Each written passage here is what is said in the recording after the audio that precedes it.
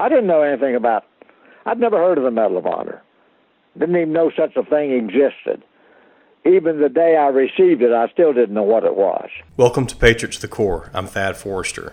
This podcast exists because of my little brother, Mark Forrester. He was angered by the attacks on 9/11, so he joined the military to help rid the world of terrorists. On September 29, 2010, he was killed on his first deployment. From his death notification to the dignified transfer ceremony, his viewing, funeral, and subsequent memorials, I was amazed at the new world of warriors we met. These patriots have become close to our family and been huge supports. They stood out because of their willingness to voluntarily fight evil. They believed in freedom. Because of their actions, I started this podcast to interview great Americans who serve their country and communities. Thank you for tuning in. Well, Mr. Williams, I wanted to get some background information on you first and kind of build up to your time in the military and after the military. But, you know, I wondered about growing up, how the Depression affected your family. Yes, I was from a large family. There were 11 in the family. I was the last of the 11, and we were farm people. We lived out in the country. We had a dairy farm. My father started a dairy farm when I was about, I guess, 4 or 5 years old, and I was born and raised on the dairy farm. We our product primarily was house-to-house delivery of milk. In those days, it was delivered in glass bottles, pints or quarts, and we had a route in town, which was about 7 miles from our farm, and we had a little Model T pickup Ford at first, and then my father finally got enough money ahead to get a Model A pickup Ford, and so we would take milk to town every morning and take the milk to the house. We had a particular route, and the people would call and say they wanted 1 quart of milk or a pint of cream or chicken or whatever, and we would deliver that house to house. We'd during the summer months when we were not in school, there would generally be 2 of us, 2 boys. Daddy'd be driving and 2 boys, one standing on each side of the pickup truck on what we knew as a running board, that most kids don't even know what that means anymore. But we would take the quart of milk, run to the house, and set it on the porch or on the stoop or on the step and pick up the empty bottles and run back to the truck, and that's how we delivered the produce. And we did that every morning. I guess you got pretty efficient with it, didn't you? Y'all could do it, pretty quickly. You had a system down? Yes, absolutely.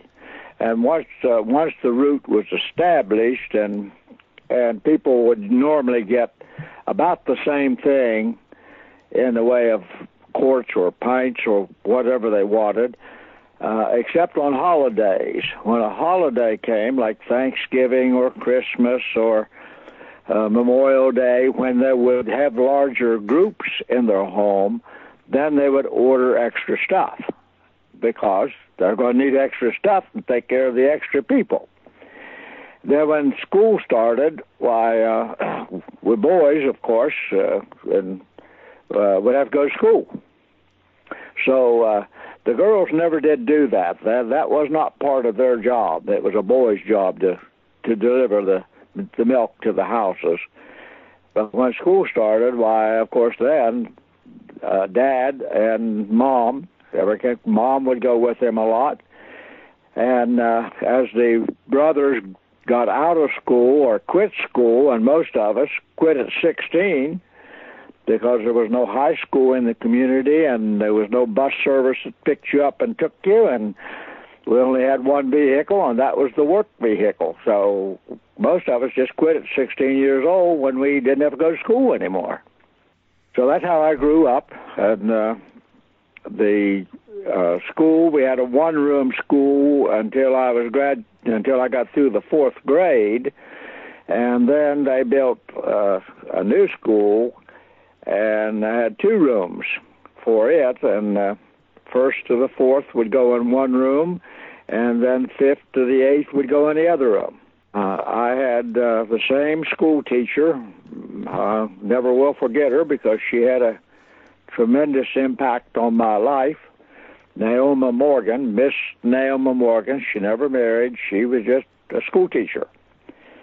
And she's the one that taught me to love my country, to respect my flag, and how to say the Pledge of Allegiance, and all those things that my folks didn't have any time to do. So, well, did a lot of people your age or from your area join the military? Yes, when Pearl Harbor happened, during the peace or the Depression years, few people had a radio. We did not. We didn't have a radio. I had one uncle who happened to work in a factory, Owens, Illinois glass factory. Wasn't very big, but he had a set natural regular income, so he had a radio. And they lived about a half a mile from my house, so we'd go to his house to listen to the radio. But we got no news. There was no news coming over the radio to tell us anything of what was going on in the world. And my brother next to me, he and I were closer than I was to any of the other brothers, but he joined what was known as the Civilian Conservation Corps. We called it the 3 C's. And at 16 years old, you could join the C's without parent consent. So he joined the 3 C's, and we had a number of those camps around over the state of West Virginia. So he went to a camp in West Virginia, maybe 60 miles from our home. And when I got to be 16, since he was in the CCs and earning $21 a month, he had some money. I didn't have any. And if we had a dime, we felt good. So I decided I'm going to join the C's also. Our mother was very unhappy with us, but she couldn't stop us. My father died when I was 11, so at 16 you were pretty much on your own. And jobs were just impossible to obtain. So I joined the CCs to get some money, and thinking I would go to the same camp my brother Gerald did, but they sent me to a different camp, to another city. And I was there for a short period of time, and then the whole group of us, and there were boys in there from Pennsylvania, New Jersey, New York, West Virginia, Ohio, Pennsylvania. There were about 165 of us in that camp. They loaded us aboard a train and sent us all the way to Montana. So I was 17 years old when Pearl Harbor happened, and of course the boys in that camp had no idea where Pearl Harbor was, never heard tell of it, so the only thing we knew is what they told us, that America had been bombed. And at that point, they offered us about 3 options. If you were over 18, and I was not, you could go from the 3 C's directly into the Army on an enlistment. But if you were under 18, then you would have had to have parent consent to go into the Army. And the other option was that you could request termination of your contract, and we had year-by-year contracts. You could terminate your contract and go home for the purpose of going in the military service. And that's what I selected. I wanted to go home and go in the United States Marine Corps. So what was your reaction when you found out about Pearl Harbor? Well, the only thing we knew was that America had been bombed and people had been killed. Other than that, we didn't know anything. I'd never heard of the South Pacific Ocean. I didn't even know we had one. I think I knew that we had an Atlantic Ocean because in school we'd been taught something about a large ship that had hit an iceberg and sunk.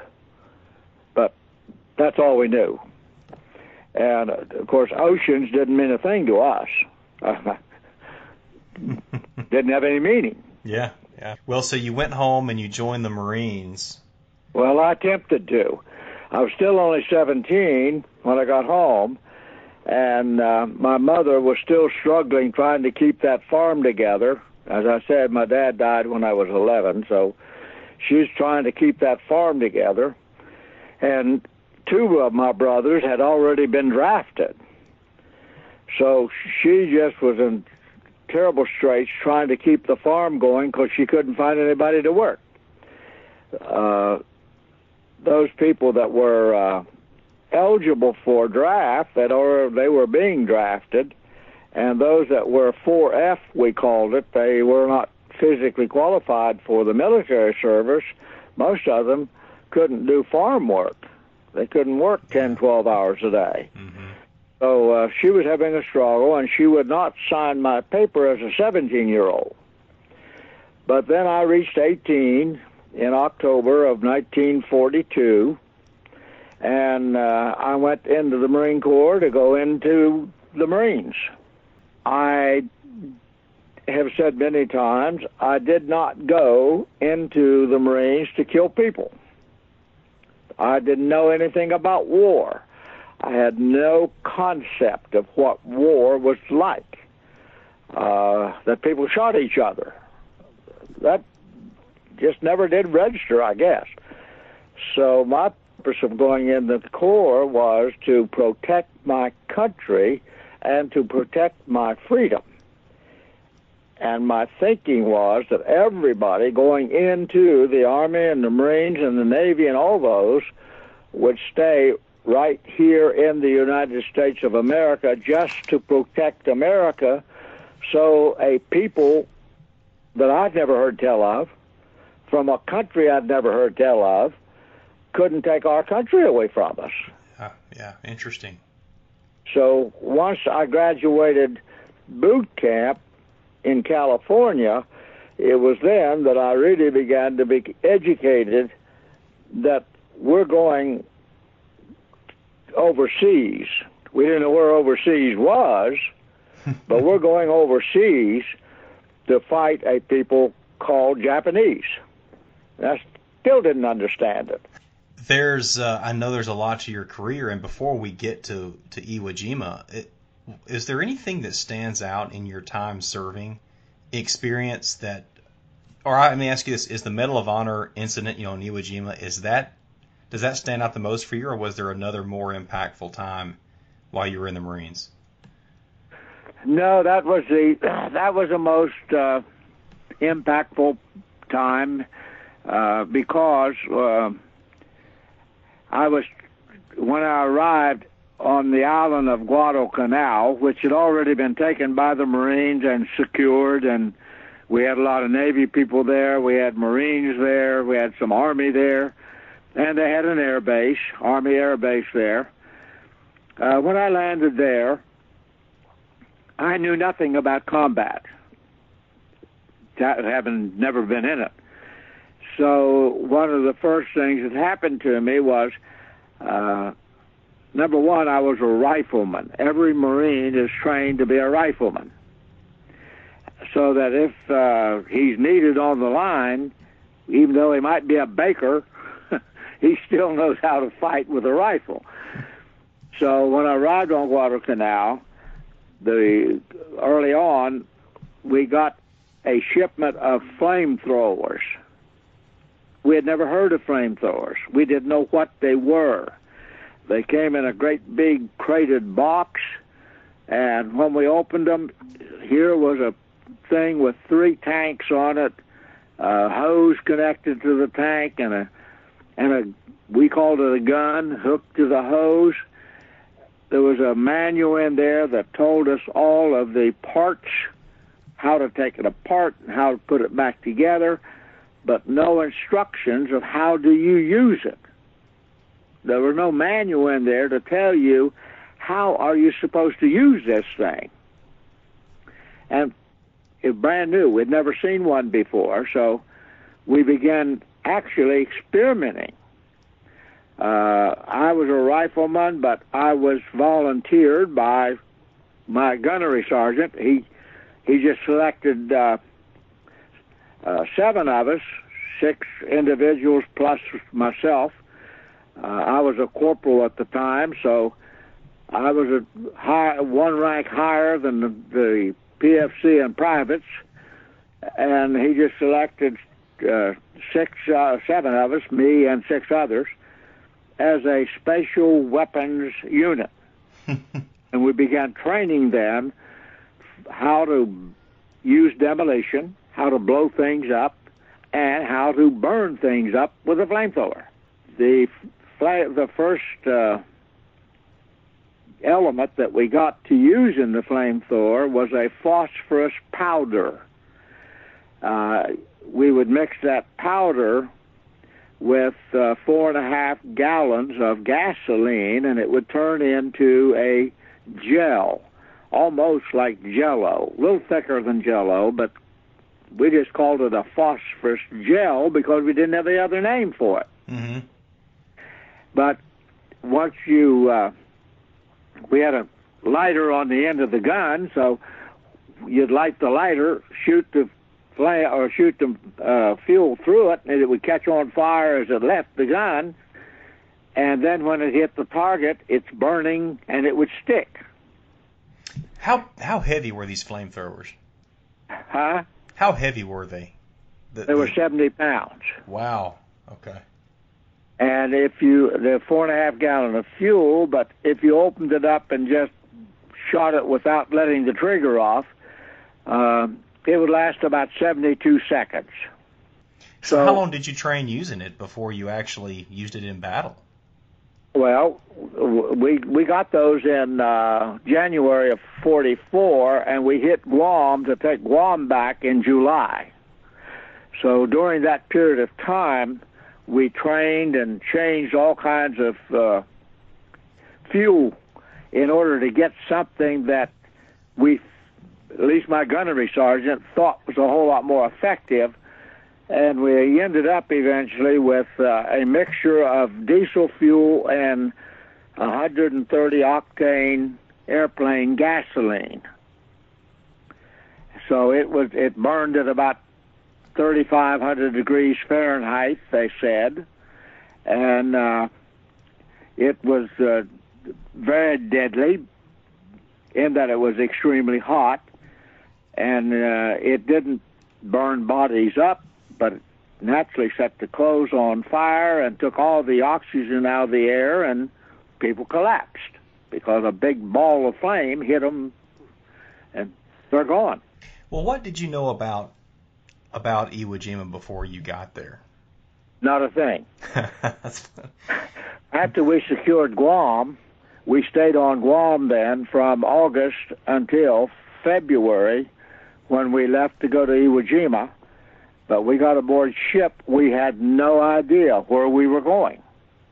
And after we got out into the ocean, then they called all of us together and told us that we were going to a place called Iwo Jima.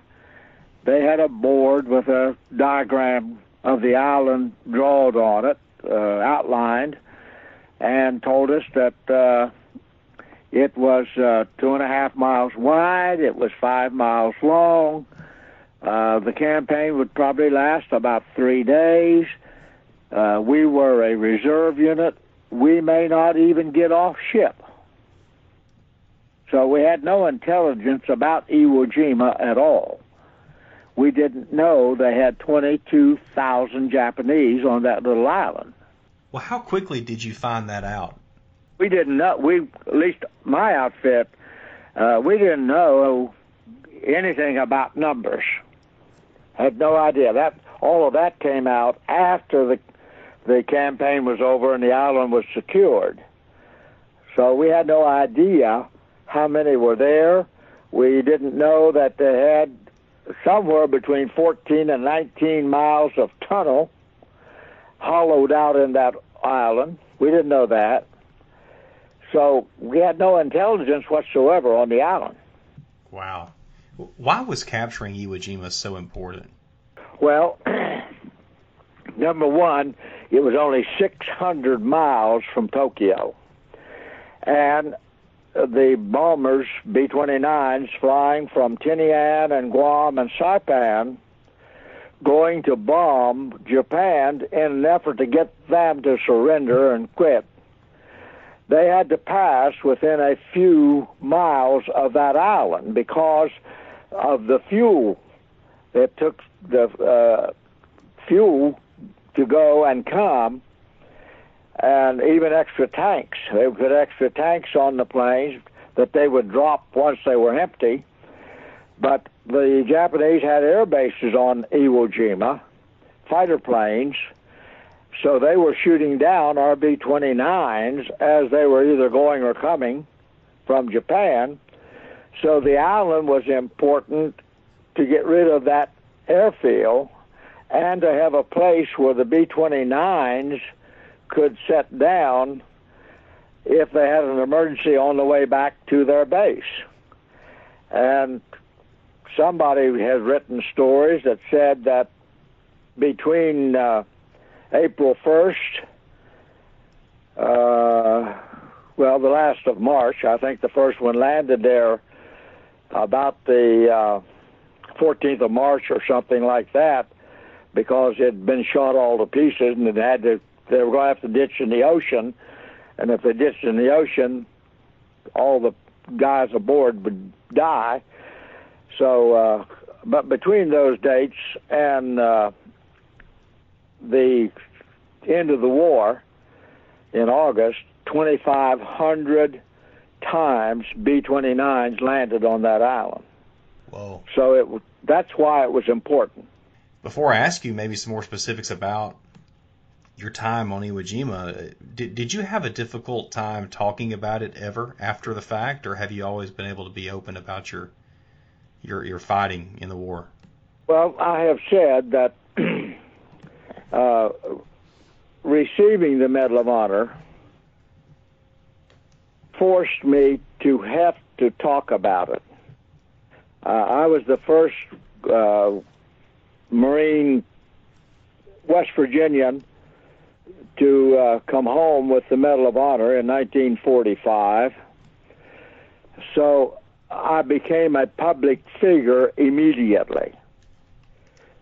So, and I was going someplace 3 or 4 nights a week. The demand was tremendous.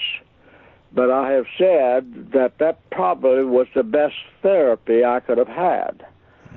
World War II guys were no different than Vietnam or War on Terror.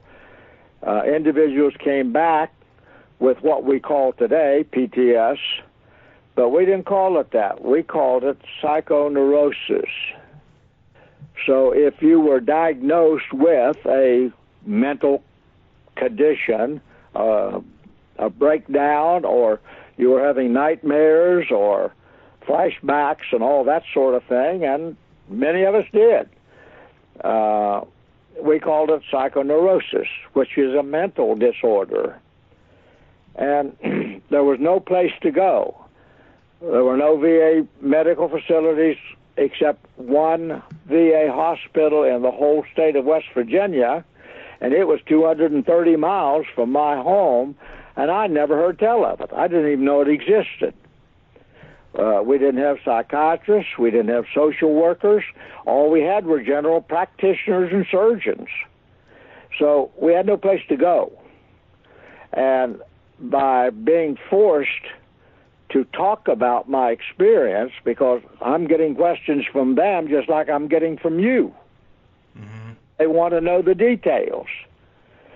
And I have said that was probably the best therapy I could have had. And had I not received the Medal of Honor, I would have gone back to the farm from whence I left, and I probably would have become a recluse, or I wouldn't have talked to anybody. I didn't want to share that information with anybody. It's not very easy to talk about killing somebody. Mm-hmm. And with a flamethrower, to me, it was worse than any other kind of killing. A bullet or a shrapnel or an explosion, if it's bad enough, it's instantaneous. But with a flamethrower, it is not instantaneous. And the odor that you get from human remains, there is no other odor like it in the world, I don't believe. Is that a smell that you'll never forget? Absolutely. Absolutely. And for the first few years that I was home, in fact, until 1962, I was having the flashbacks and the nightmares and all that sort of thing. I don't know how my wife put up with me, but she had a lot of patience. She had more than I did. Then I had two girls, and she helped them understand that I'm going to do things that they're not going to understand. And but in 1962, I had never been in church in my life. I had been to, when I went in the Marine Corps, I had to go to services on Sunday morning. Everybody did. And but it didn't mean anything to me. I went because I was ordered to go. Mm-hmm. And 1962, I finally found forgiveness for myself. That was my problem. I couldn't forgive myself for what I had to do.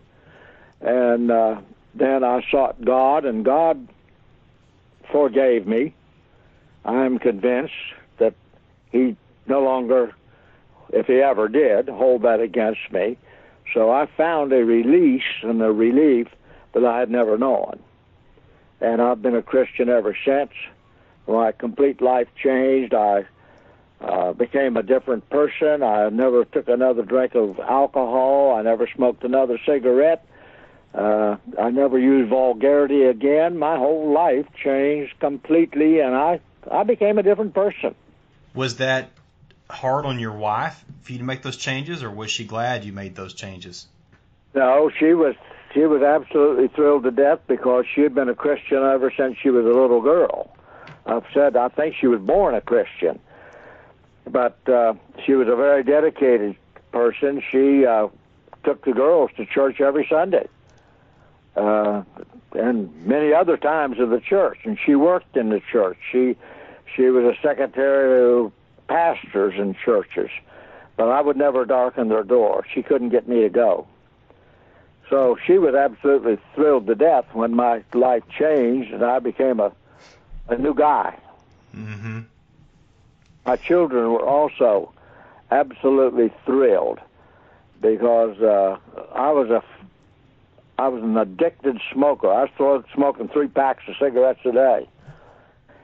And the girls, you smoked in the car, and they just begged me, please, Daddy, don't smoke in the car. But I did it anyway.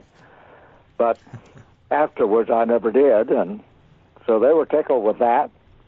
They had been going to church and Sunday school and all that sort of thing, and now I'm going with them. So yeah. they were tickled to death. I'd like to take us to that battle on Iwo Jima, and I'd like to find out, well, when did you find out that you were needed, that you couldn't wait around, that that y'all were, that you, I guess, waiting on the ship, that you had to get out, and I don't know if you volunteered or someone volunteered you to use the flamethrower that day, and can you walk us through that? Well, yeah, I can do that. My citation, they give a citation with every Medal of Honor, and my citation says I volunteered, and I guess I did. But when we hit the beach at Iwo, as I said, I was a corporal, and I had 6 Marines who were demolition flamethrower guys under my command. I was their supervisor. So, but they are basic riflemen, and until we had a use to use explosives or a need to use explosives or the flamethrower, they were just riflemen. My job primarily was to make sure that they had everything they needed to do their job as a flamethrower demolition man when they were needed. And the platoon leader and the company commander, when they needed a flamethrower or a demolition guy to seal a cave or burn it out or burn out a pillbox, then they would call on those 2 guys, and they would have to come back to headquarters to get the flamethrower and demolition stuff because they couldn't carry it with them all the time. They were riflemen. So my job was to make sure that they were ready to go and had everything they needed when they needed it. I had lost those guys. We hit the island on the 21st of February, and on the 23rd, they were all gone. I never did know whether they were killed or wounded. They just were not there anymore. And we had lost so many of our company, people in the company. Our commanding officer had lost most of his officers. He only had a couple officers left that hadn't been wounded or killed. So he called for a meeting of all what they called NCOs, non-commissioned officers. As a corporal, I was not classified in that group. But because so many of those NCOs had been wounded or killed, the first sergeant told me I was to go to that meeting. So, naturally, I went. And we gathered in a great big shell crater that probably had been a bomb dropped at one point or a large missile from one of the ships. But it was rather deep so that all of us could get down below ground level, so grazing fire, the Japanese couldn't shoot us with rifles. And we got down in that hole, and the company commander, Donald Beck, he was a captain, was really, I think, looking for ideas and some means by which we could break through the pill boxes that had us stopped. We'd tried it for 2 days and couldn't get through because they had all the field of fire. We had no anything to hide behind or under, and so every time we would try to break through the pillboxes, they'd knock us off, and we'd have to withdraw. Will you explain the pillboxes? A pillbox was a reinforced concrete bunker. They call them bunkers in today's world. Pillbox comes from Germany in World War I, really, and then they also used in World War II. So I guess that's where we picked up the title pillbox. Okay. But it was reinforced concrete with what we call rebar today, but back in those days they just called it rods, iron rods, and they would put that in the concrete as they built the pillbox, and a bomb or a bazooka it might knock some concrete off of it, but it's not going to crumble it or penetrate it. Mm-hmm. And in the front of every one of them, they had an aperture that was about 6 to 8 inches in height, clear across the front of it, so that the Japanese could get in the pillbox. They could stick their rifles and machine guns out the aperture, and they had a whole range of field out there that they could fire at. And all we had as a target when we were trying to approach the pillboxes was that aperture. So that's all we could shoot at. Wouldn't do any good to shoot at the pillbox because a bullet certainly isn't going to penetrate it. Mm-hmm. So they had built them in such a way that they were basically in pods of 3, and at least one of those 3 could see another pillbox, so that if you tried to get to one pillbox, another one is going to, not only the one you're attacking, but the one that can also see that area is firing at you or shooting at you. So the Captain Beck asked me if I thought I could do something with a flamethrower about some of those pillboxes. And so far as I know, and as far as I've been able to learn, up until that time, we had not had an opportunity to use the flamethrowers because either the 6 guys got wounded or killed before they had an opportunity to put those into play. Because I had certainly hadn't given out any flamethrowers from headquarters company. Nobody had come by and, said, I need a flamethrower.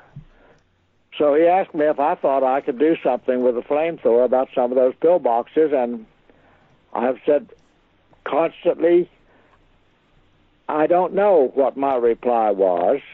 Some of the guys in the hole later, after the campaign, said my reply was, I'll try.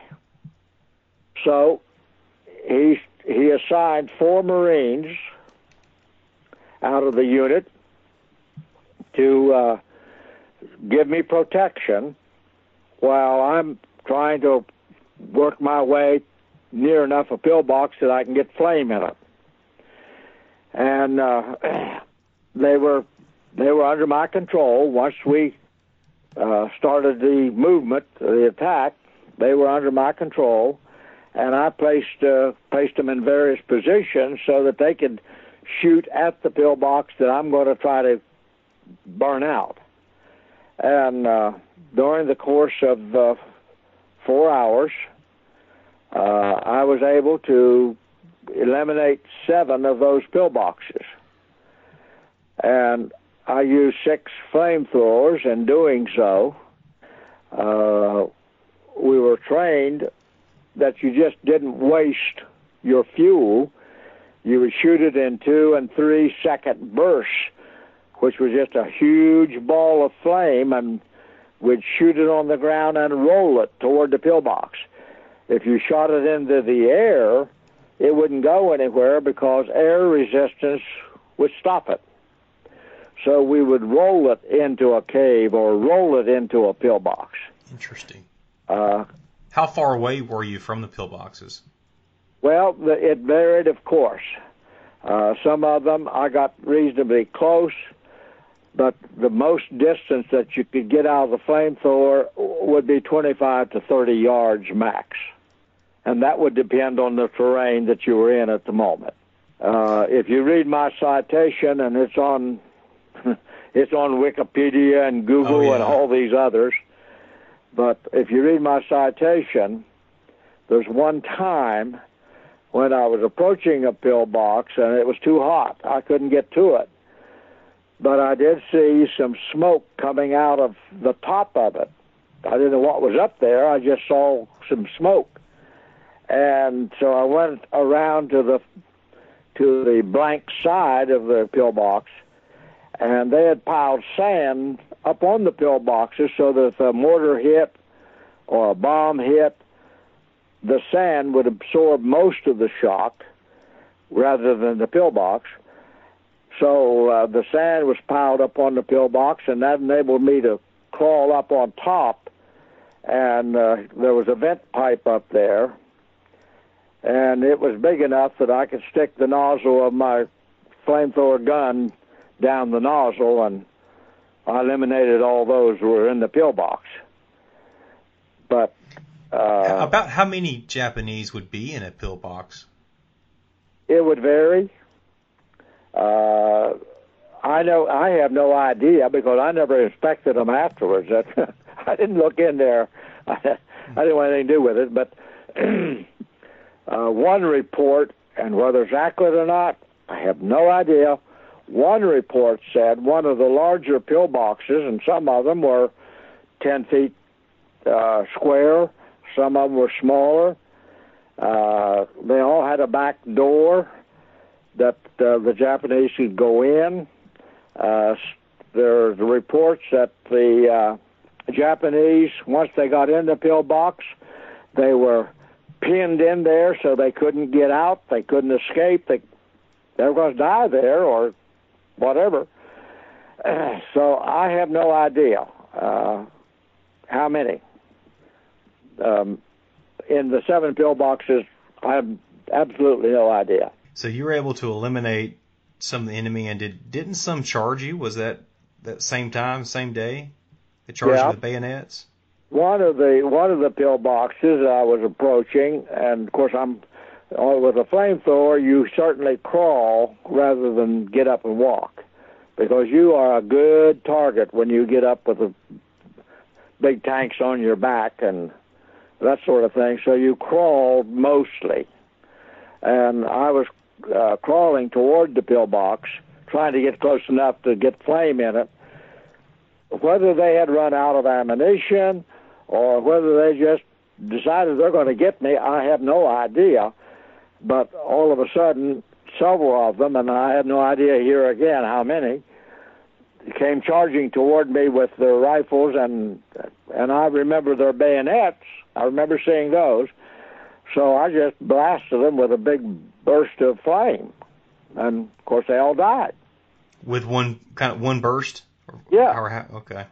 About a 3-second burst, or maybe more than that. I don't remember. I just remember that when I saw them coming, I just opened up and hit them with it. What ended that battle that you were part of that day? How did it end? Well, once we knocked out those 7 pillboxes, and here again, I'm just quoting my citation because they didn't come to me and ask me any questions when the recommendation was made for the Medal of Honor. They got with the 4 witnesses of other Marines who were present that day and saw what happened, so they had to give testimony as to what happened. My commanding officer had to make the recommendation. Only an officer can recommend the Medal of Honor. A enlisted man can't do it. Once we got rid of those 7 pillboxes, according to the citation, that opened up an area where we could get through and break through that group of pillboxes that were stopping us, and it was right near the airfield, and they built those there primarily to protect the airfield. Wow. So did any of those 4 Marines that were with you, were any of them killed or hurt during that time? Yes, two of those gave their life that day, protecting mine. So I have said ever since I got out of the Marine Corps and realized what I had and what happened and evaluated the situation, I have said over and over hundreds of times, the medal does not belong to me. It belongs to them. They gave all they had just to protect my life, and very possible, had they not, I may not be here. So I've always said, I wear it in their honor, not mine. Mm-hmm. Well, and to go along with that, will you explain what the Commandant of the Marine Corps told you, and why were you more nervous to meet him than you were President Truman? Well, at least I was scared plumb out of my wits. Did he tell you that, he said something like, this does not belong to you? That's right, yeah. One of the things he said is that medal does not belong to you. It belongs to all those Marines who never got to come home. Yeah. Yeah. What did President Truman say to you when he awarded you the medal? Well, he said to me, and of course he said it to others too, but in different ways. He didn't use the same words with everybody because there were 13 of us that day, and so he didn't say to all the 13 the same words, but he did say it to me, and he said it to Jack Lucas, who was only 17 years old on that day, that he would rather have this medal or that medal, one or the other, than to be president of the United States. Of course, he was a World War I guy, been in artillery in World War I, so he knew, he had a pretty good idea of what the Medal of Honor was all about. How old were you during that battle? I was actually 22. I was 22 in October. I'm sorry. I was 21 in October, and I reached my 22nd birthday 3 days before I received the medal. Okay, so you were 21 when that happened. Yeah. How far did you crawl, would you say? Did you have to crawl before you first encountered the enemy and started using the flamethrower? I really don't know. There are some things about that 4 hours that have bothered me all my life. I've talked to a couple or three psychologists, and they don't have the answer either. I can't remember, and I don't have the answer why. I can't remember going back and getting the other 5 flamethrowers. How I got them, I don't know. I am reasonably certain, since nobody gave witness to it, that no one brought them to me, which meant that I had to go back to headquarters unit, wherever it was, because that's where we kept all of our supplies, our ammunition, our blasting caps, our explosives, our flamethrowers, our extra stuff. Headquarters is where that stuff was kept, and it moved along with us as we would go, as we would advance forward. So somehow I went back and got 5 flamethrowers. Wow. Because the citation says I used 6. But I don't remember how. I remember the first one very well. But the other 5, it's just not there. One of the psychologists I talked to said that if you make up your mind that you're not going to remember something, you won't. And I think that's what I did. It was so horrific, I didn't want to remember it. Mm-hmm. So I don't. Well, even immediately after it, I mean, what were your thoughts, or was it, I mean, were you kind of in some type of zone or trance there for a while because you were so affected emotionally by it? Or how did you respond the next few days? Well, after we broke through the pillboxes, we just went on fighting. I hadn't done anything special as far as I was concerned. I was just doing my job. That's what I was trained to do. I did what I was trained to do. And we just went on. I didn't know anything about it. I'd never heard of the Medal of Honor. Didn't even know such a thing existed. Even the day I received it, I still didn't know what it was. And so we just became routine after that. That was just routine business as far as I was concerned. Well, what does the Medal of Honor stand for? What does it stand for? Yes, sir. Well, they say above and beyond the call of duty. And you can interpret that in many different ways. But that is the basic requirement to be recommended for the Medal of Honor. That something beyond what you would normally do as an individual. One of the next to the last Medal of Honor recipient that we've had just recently. He was a copter pilot in Vietnam. He got his medal, I think, 49 years after he earned it. He had been recommended for it, but it was downgraded to Distinguished Flying Cross. So as they were reviewing records, they thought, well, this warrants a Medal of Honor, and they upgraded it and awarded it to him. There'll be another one on October the 23rd. There'll be a guy by the name of Rose who will receive, he's a medic in Vietnam. He'll get his medal because it's been upgraded to a Medal of Honor. So it's something beyond what a person would normally do. And there are many, many instances where, had there been an officer present capable of making a recommendation for a Medal of Honor, or in other situations where there was an officer but no witnesses, and there must be at least 2 witnesses before it can be considered. If there are no witnesses to the occasion, then they can't get a recommendation. But there's many, many instances where, had those 2 factors been present, witnesses and an officer, there would be more Medals of Honor. Just so happened they weren't there. How did the medal change how others in the Marines treated you, or did it? Oh, yes, absolutely. Of course, there's a number of Marines, just like I was, had never heard of the Medal of Honor.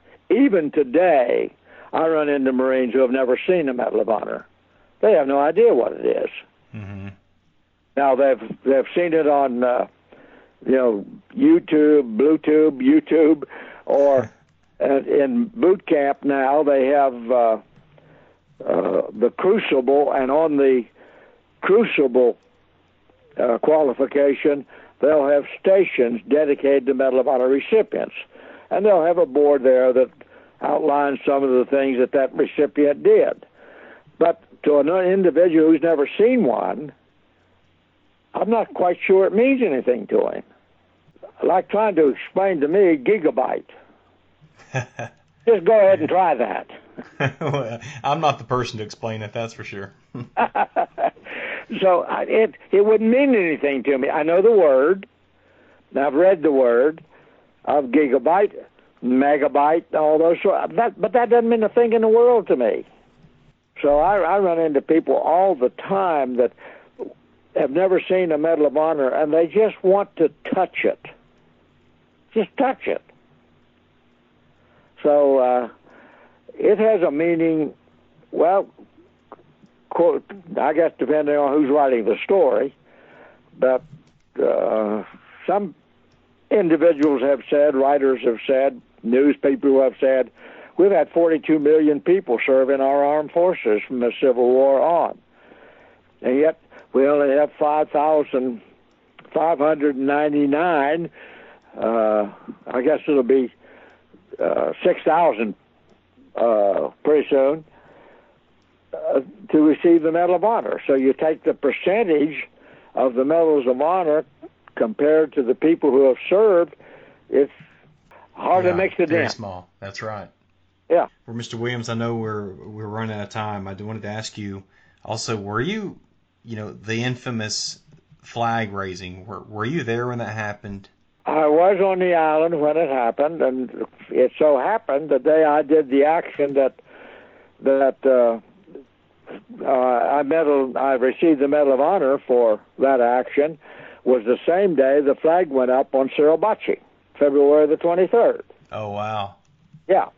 But the first knowledge or inkling that I had that was anything happening was the Marines around me. We were getting ready to try to cross that airfield that had no protection whatsoever.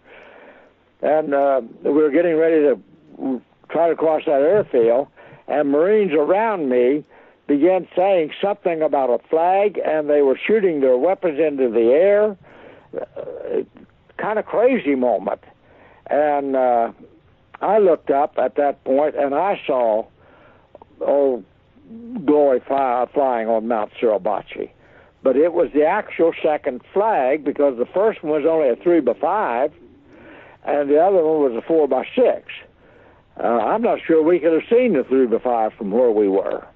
But that's my first inkling of the flag, and it didn't mean a thing in the world.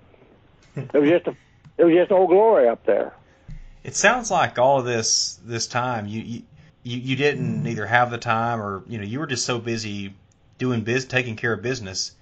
There was no time to sit around and take it in and to realize what you're doing, and I guess the good that's happening. No, you're just absolutely not. No, because you're advancing constantly. Sometimes you'd get a relief on the line to come back and maybe take a bath in your helmet, which is not very good, but we had no water, so we're very limited in water. So we'd come get relieved off of the line to come back and get a hot meal and maybe shave and take some kind of a cloth and try to wash your body off. But then the next day you're right back at it again. Well, I'd like to ask you one last question to deal with current day issues. Have you kept up at all with the news that's so hot right now with the NFL players and other athletes, professional athletes in particular, kneeling during the national anthem? Well, I've been asked that question a number of times since this thing started. And my only answer is, and I don't know any other answer, we fought for the right for them to do that if they want to do it. That's why we're free people and have the right to do what we want to do as long as we don't break the law. There is no law that says they must stand for the national anthem. But the part that I cannot comprehend nor understand is how anybody in this country who have had all the privileges that they have had in growing up in a free country, protected by those who have sacrificed their life, how they can possibly do that and be sane, I just do not understand. And I never will. I have said facetiously a few times, if we could just load them on an airplane and send them to Afghanistan for 30 days, I believe they would change their outlook about our country. Yeah, good point. Well, Mr. Williams, anything you'd like to add in closing? No, thank you very much for this opportunity. It's always good to talk about it, and I hope it has some influence on some youth who will realize that they too have a life of freedom because others gave their lives for them.